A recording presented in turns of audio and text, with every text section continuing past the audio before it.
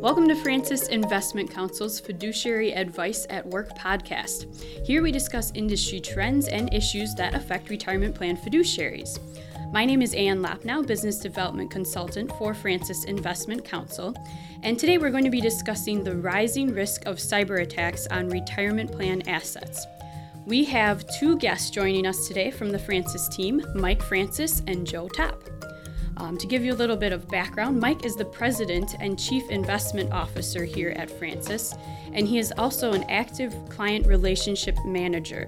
That means he interacts directly with our plan sponsor clients on a regular basis. And with cyber threats on the rise, he has been at the table leading discussions of what can be done to minimize these threats. Joe Topp serves as Vice President of Investment Consulting Services. He also leads our service provider evaluation efforts. This gives him a direct pulse on the industry and especially important insights into the plan participant experience.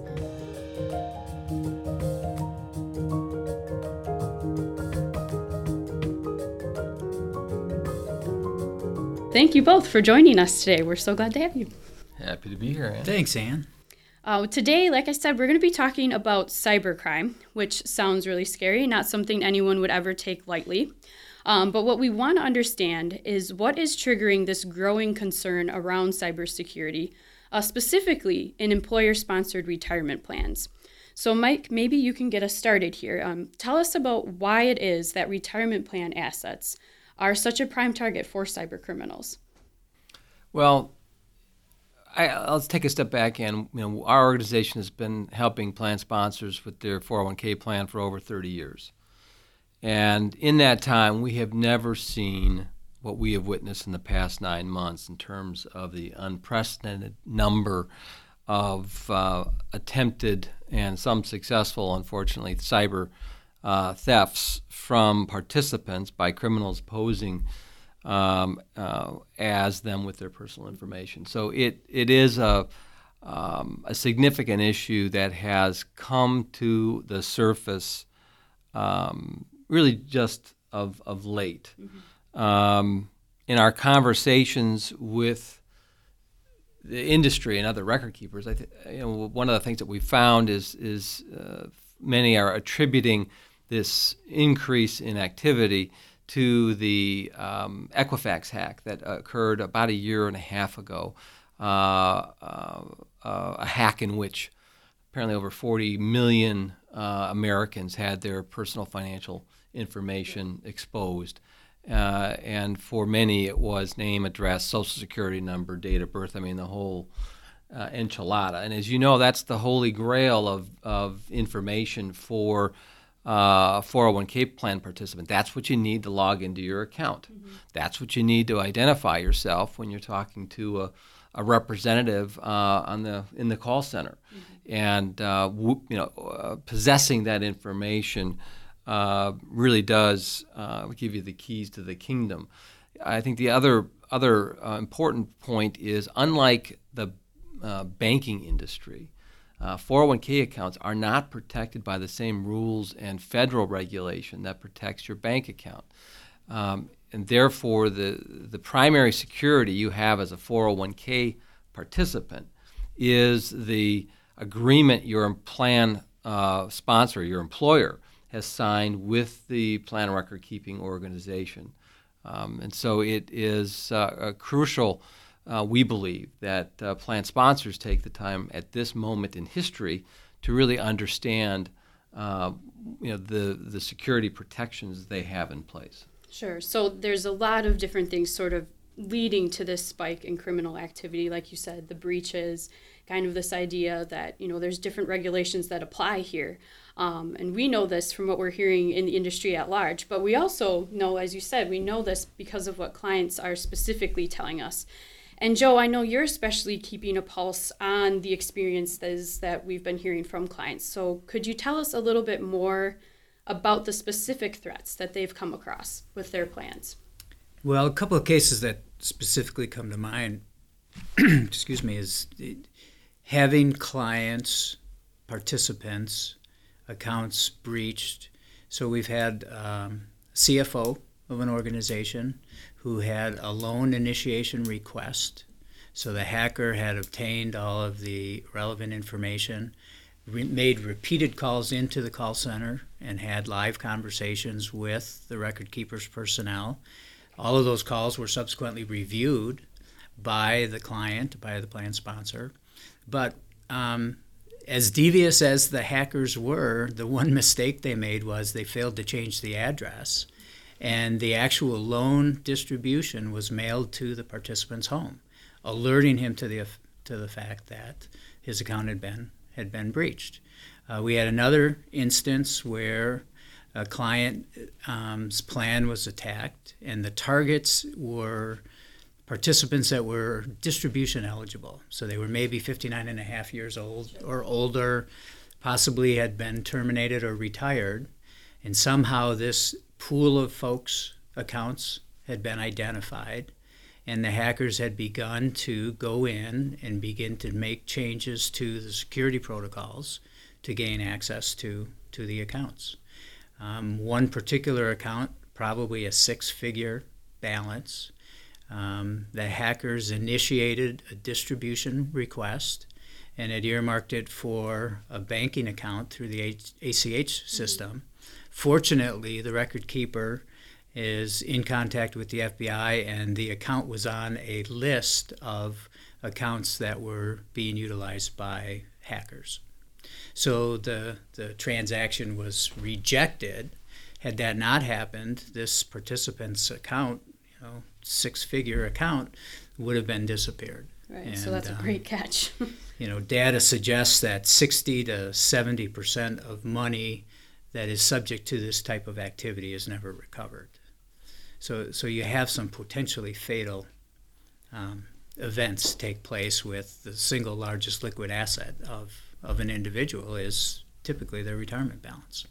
I'll chime in on that. When sitting in a client meeting a few months ago with a larger organization and their record keeper, one of the largest record keepers in the industry, we were talking about the increase in instances that we'd been coming across in our client, relatively small client base, and this national record keeper chimed in that yes, they had seen a 300% increase in fraudulent activity on their system in the last 12 months.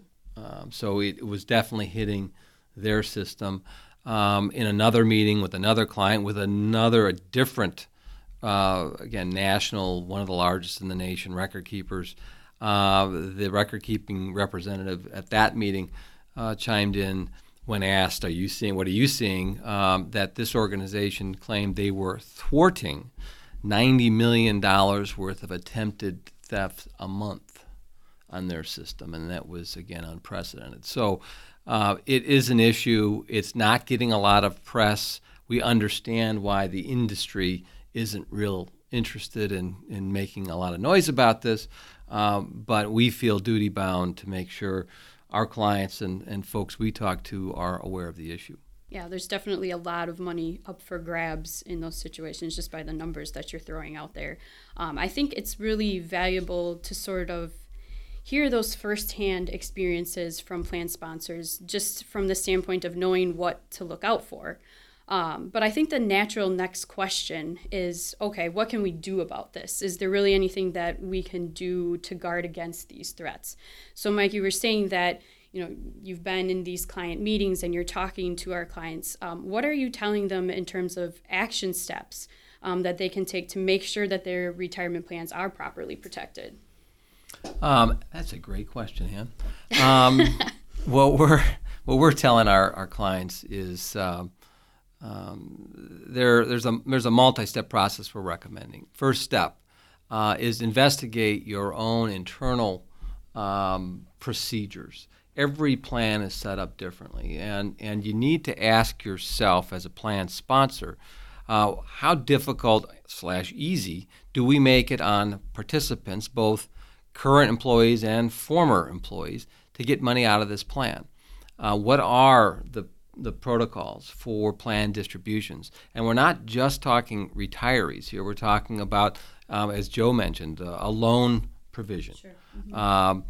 We're talking about a hardship provision. We're talking about some plans allow distributions of rolled-in accounts, so rollover accounts, etc. So all the different ways a participant theoretically can get money out of this plan, whether they're over the age of 59 and a half or not, need to be investigated. And you need to ask the question, how automated is this process? Obviously, the larger the organization, the more automated it needs to be. But the more automated it is, the more safeguards you're going to need to put in place. For the smaller organization, many organizations that we've talked to have decided to de-automate a number of these processes. In other words, if you want to get money out for a hardship, you're now going to have to talk to somebody at HR, not just fill out a paper and fax it in or email it in. There's going to be a human connection involved.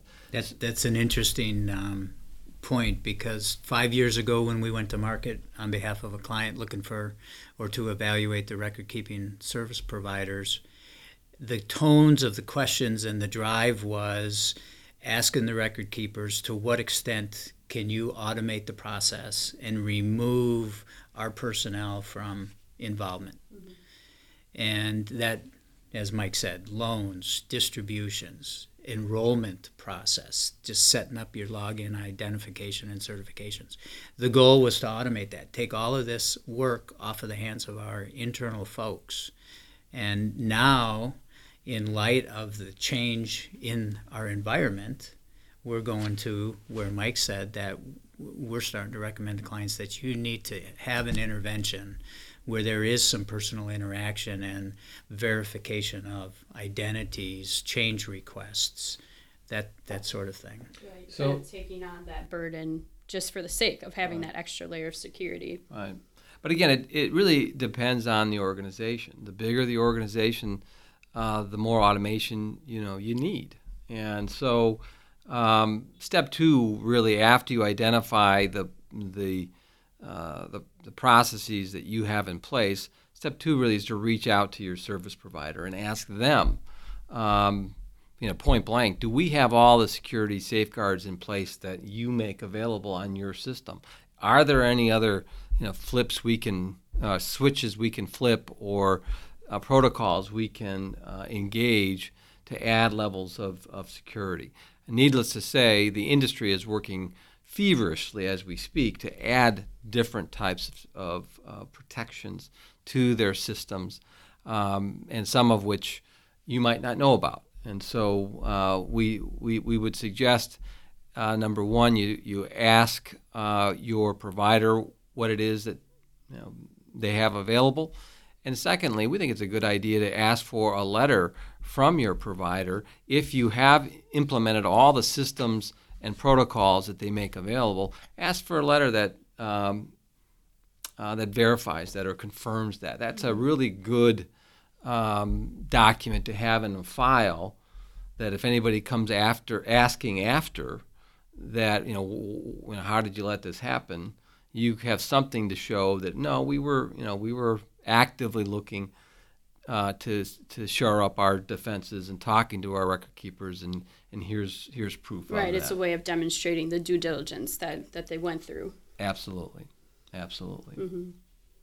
So another thing that you had mentioned earlier, Mike, is that these retirement plan assets are different than assets that you'd have, say, in a bank or a savings account, because there's different legal protections tied, or there really aren't specific legal protections tied to them. So another thing that these plan sponsors are probably going to want to look at are their agreements with their service providers. But what parts of the agreement are areas that plan sponsors should really pay attention to? Sure. That's so important, because these service agreements, they're written by lawyers for lawyers. And they are...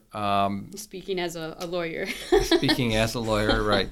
And what you'll find, and what we have found as we've evaluated different agreements from different record keepers, is it boils down to the record-keeping industry is saying, look, we're going to initiate and put forward various protocols to secure and safeguard these assets.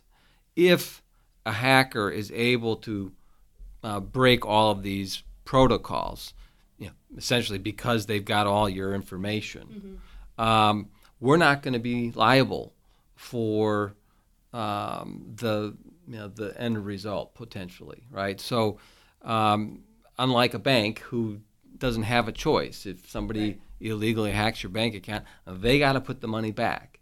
Not the case with 401k accounts. Which I think would raise some eyebrows. I think people probably think they have better protections through those agreements. Right. So we suggest, again, as you're talking to your record keeper, to ask point blank and get the answer in writing, under what circumstances, if a participant's account were to be hacked, under what circumstances would you not make that participant whole? Have a very frank discussion and conversation with your record keeper so you understand what they're looking for and how to prevent it. Which makes a lot of sense.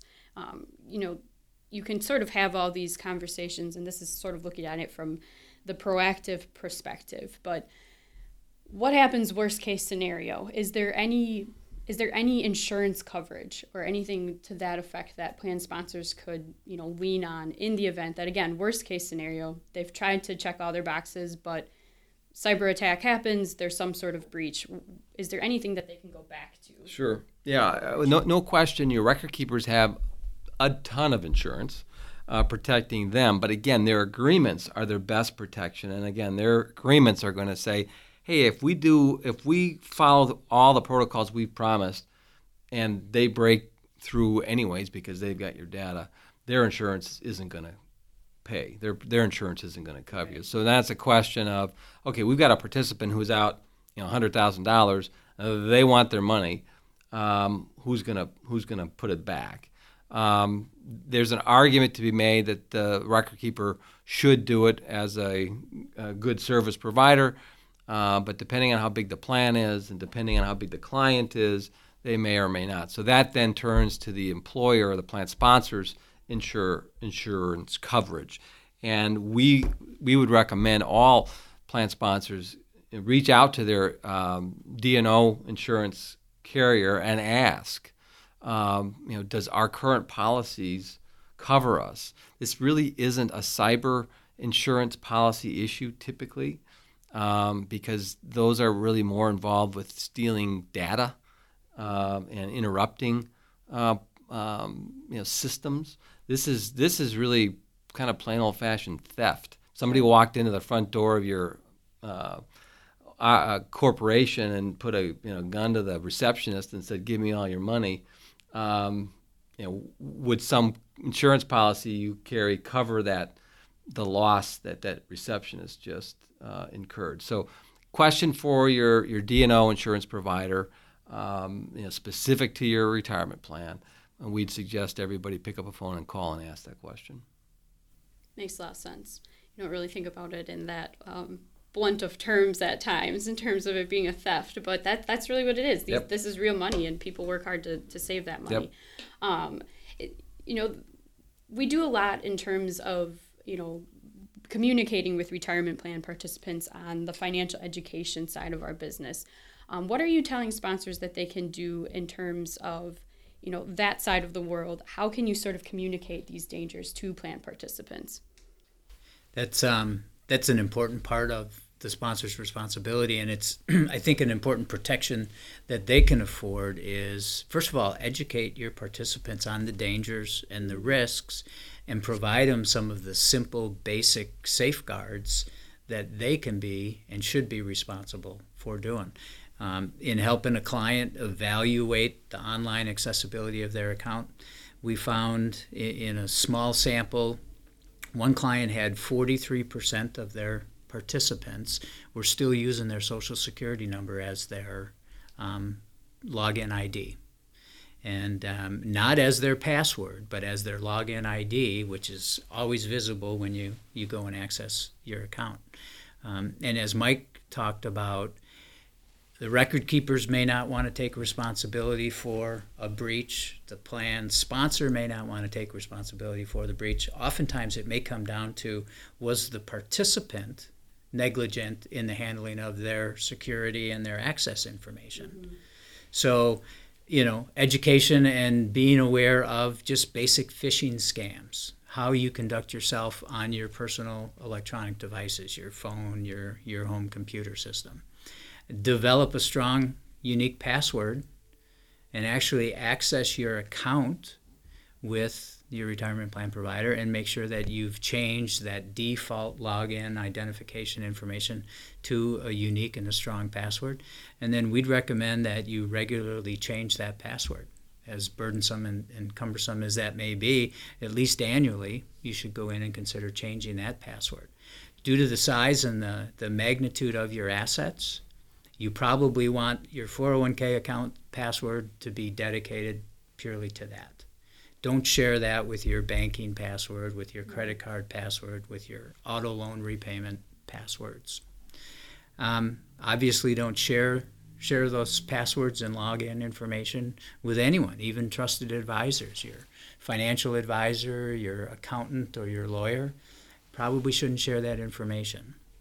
That can be an easy loophole, I think, for service providers to sort of, I guess you could say, cop out if there is a breach, if there's discovery that a participant has disclosed this information to any of those parties.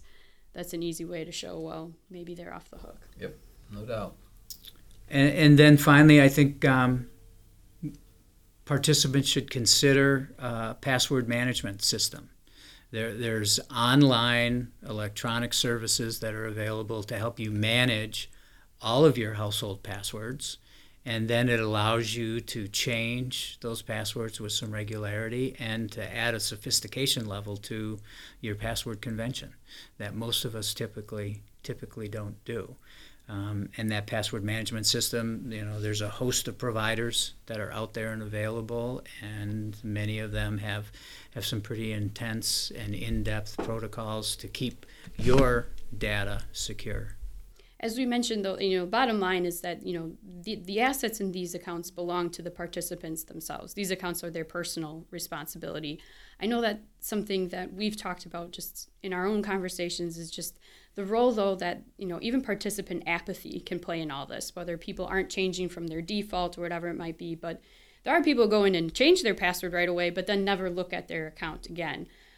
So I guess, what are some steps that participants can take, just to make sure that they're still engaging in their account on a regular basis? You get a statement, but what can we do to kind of make sure, I'm not driving at the right point here, but what can we do to make sure that participants are regularly engaged so that this apathy isn't what leads to cybercrime?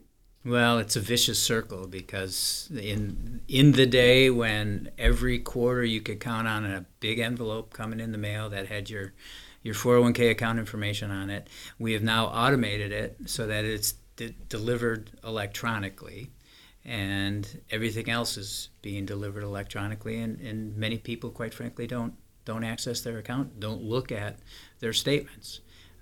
That same client that we were helping evaluate their online accessibility, almost 40% of their participants haven't logged into their account in over a year.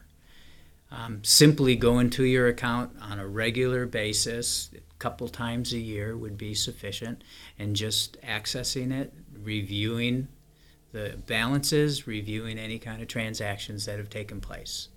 Distributions certainly should cause some alarm. And also checking your browser to make sure that any email conventions from your record keeper are set up as, acceptable emails, and they're not getting dumped into your spam or your junk folder. Because now, as the record keeping industry gets a little more sophisticated and this dual authentication kicks in, you oftentimes need to have a second source code, which is provided directly upon you're trying to access your account.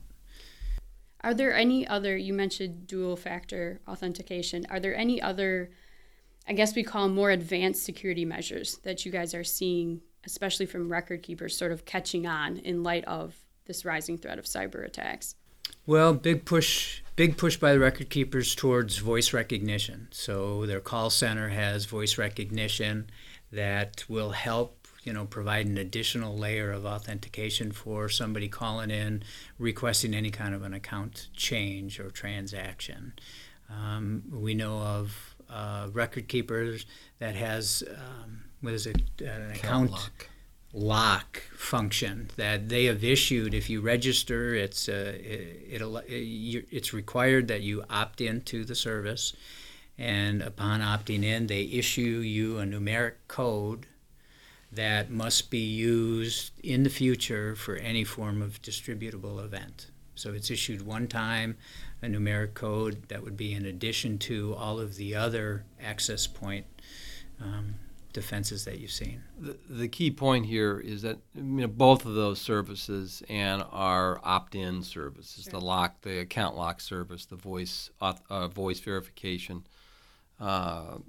software, those are both opt-in services, and 90+% of participants aren't even aware such a thing exists. So it all comes back to participant communication, participant education. People need to know about the issue. They need to know about the risk that's out there, mm-hmm. and then they need to know what they can do to best protect themselves. And in this circumstance where the record keeper has these opt-in services and features, our experience is the vast majority of participants are interested in opting in, mm-hmm. but the vast majority of them aren't aware they exist. So it's a communication really responsibility, we think. So that is an important step in this process that we're talking about to really safeguard retirement plan assets, is to raise your game in the participant communication area. And arguably that goes back all the way to the plan sponsor themselves too. As we said, if you're not having those conversations with your service providers, it might not only be that the plan participant isn't aware that these additional safeguards could be in place, but the plan sponsor themselves Correct. Isn't aware either. Correct. Anything else? I'm just going to talk freely here. I think we've hit most of the points that I have outlined. Anything that you guys feel like, looking over your notes, that we need to queue up discussion-wise before we wrap up? No, I think we hit a lot of it. The proactivity on the plan sponsor's part to drive communication both with their service provider as well as with their participants, so that they can constantly stay abreast of what new developments and techniques or tools the sponsor has and the record keeper is providing. And then the participants are aware of it, and they can access and invoke some of these safeguards and some of these tools. So we covered cybersecurity from the angle here of plan fiduciaries, and even went as far as retirement plan participants. I think one of the common themes here, though, to take away is that this is a blind spot for both. These threats aren't necessarily being proactively addressed, and that can mean trouble for plan sponsors and participants alike. So our encouragement really to listeners is to be sure that you have an expert on your side to help you be aware of the risks that are out there initially, but also take the necessary precautions to combat them as they change. We really feel like if you're not already having these conversations, it's something that you should be doing. That wraps up this episode of Francis Investment Counsel's Fiduciary Advice at Work podcast. For more information, please visit our website, francisinvco.com. Thank you so much for listening, and join us again soon as we continue to discuss industry trends and issues that affect retirement plan fiduciaries.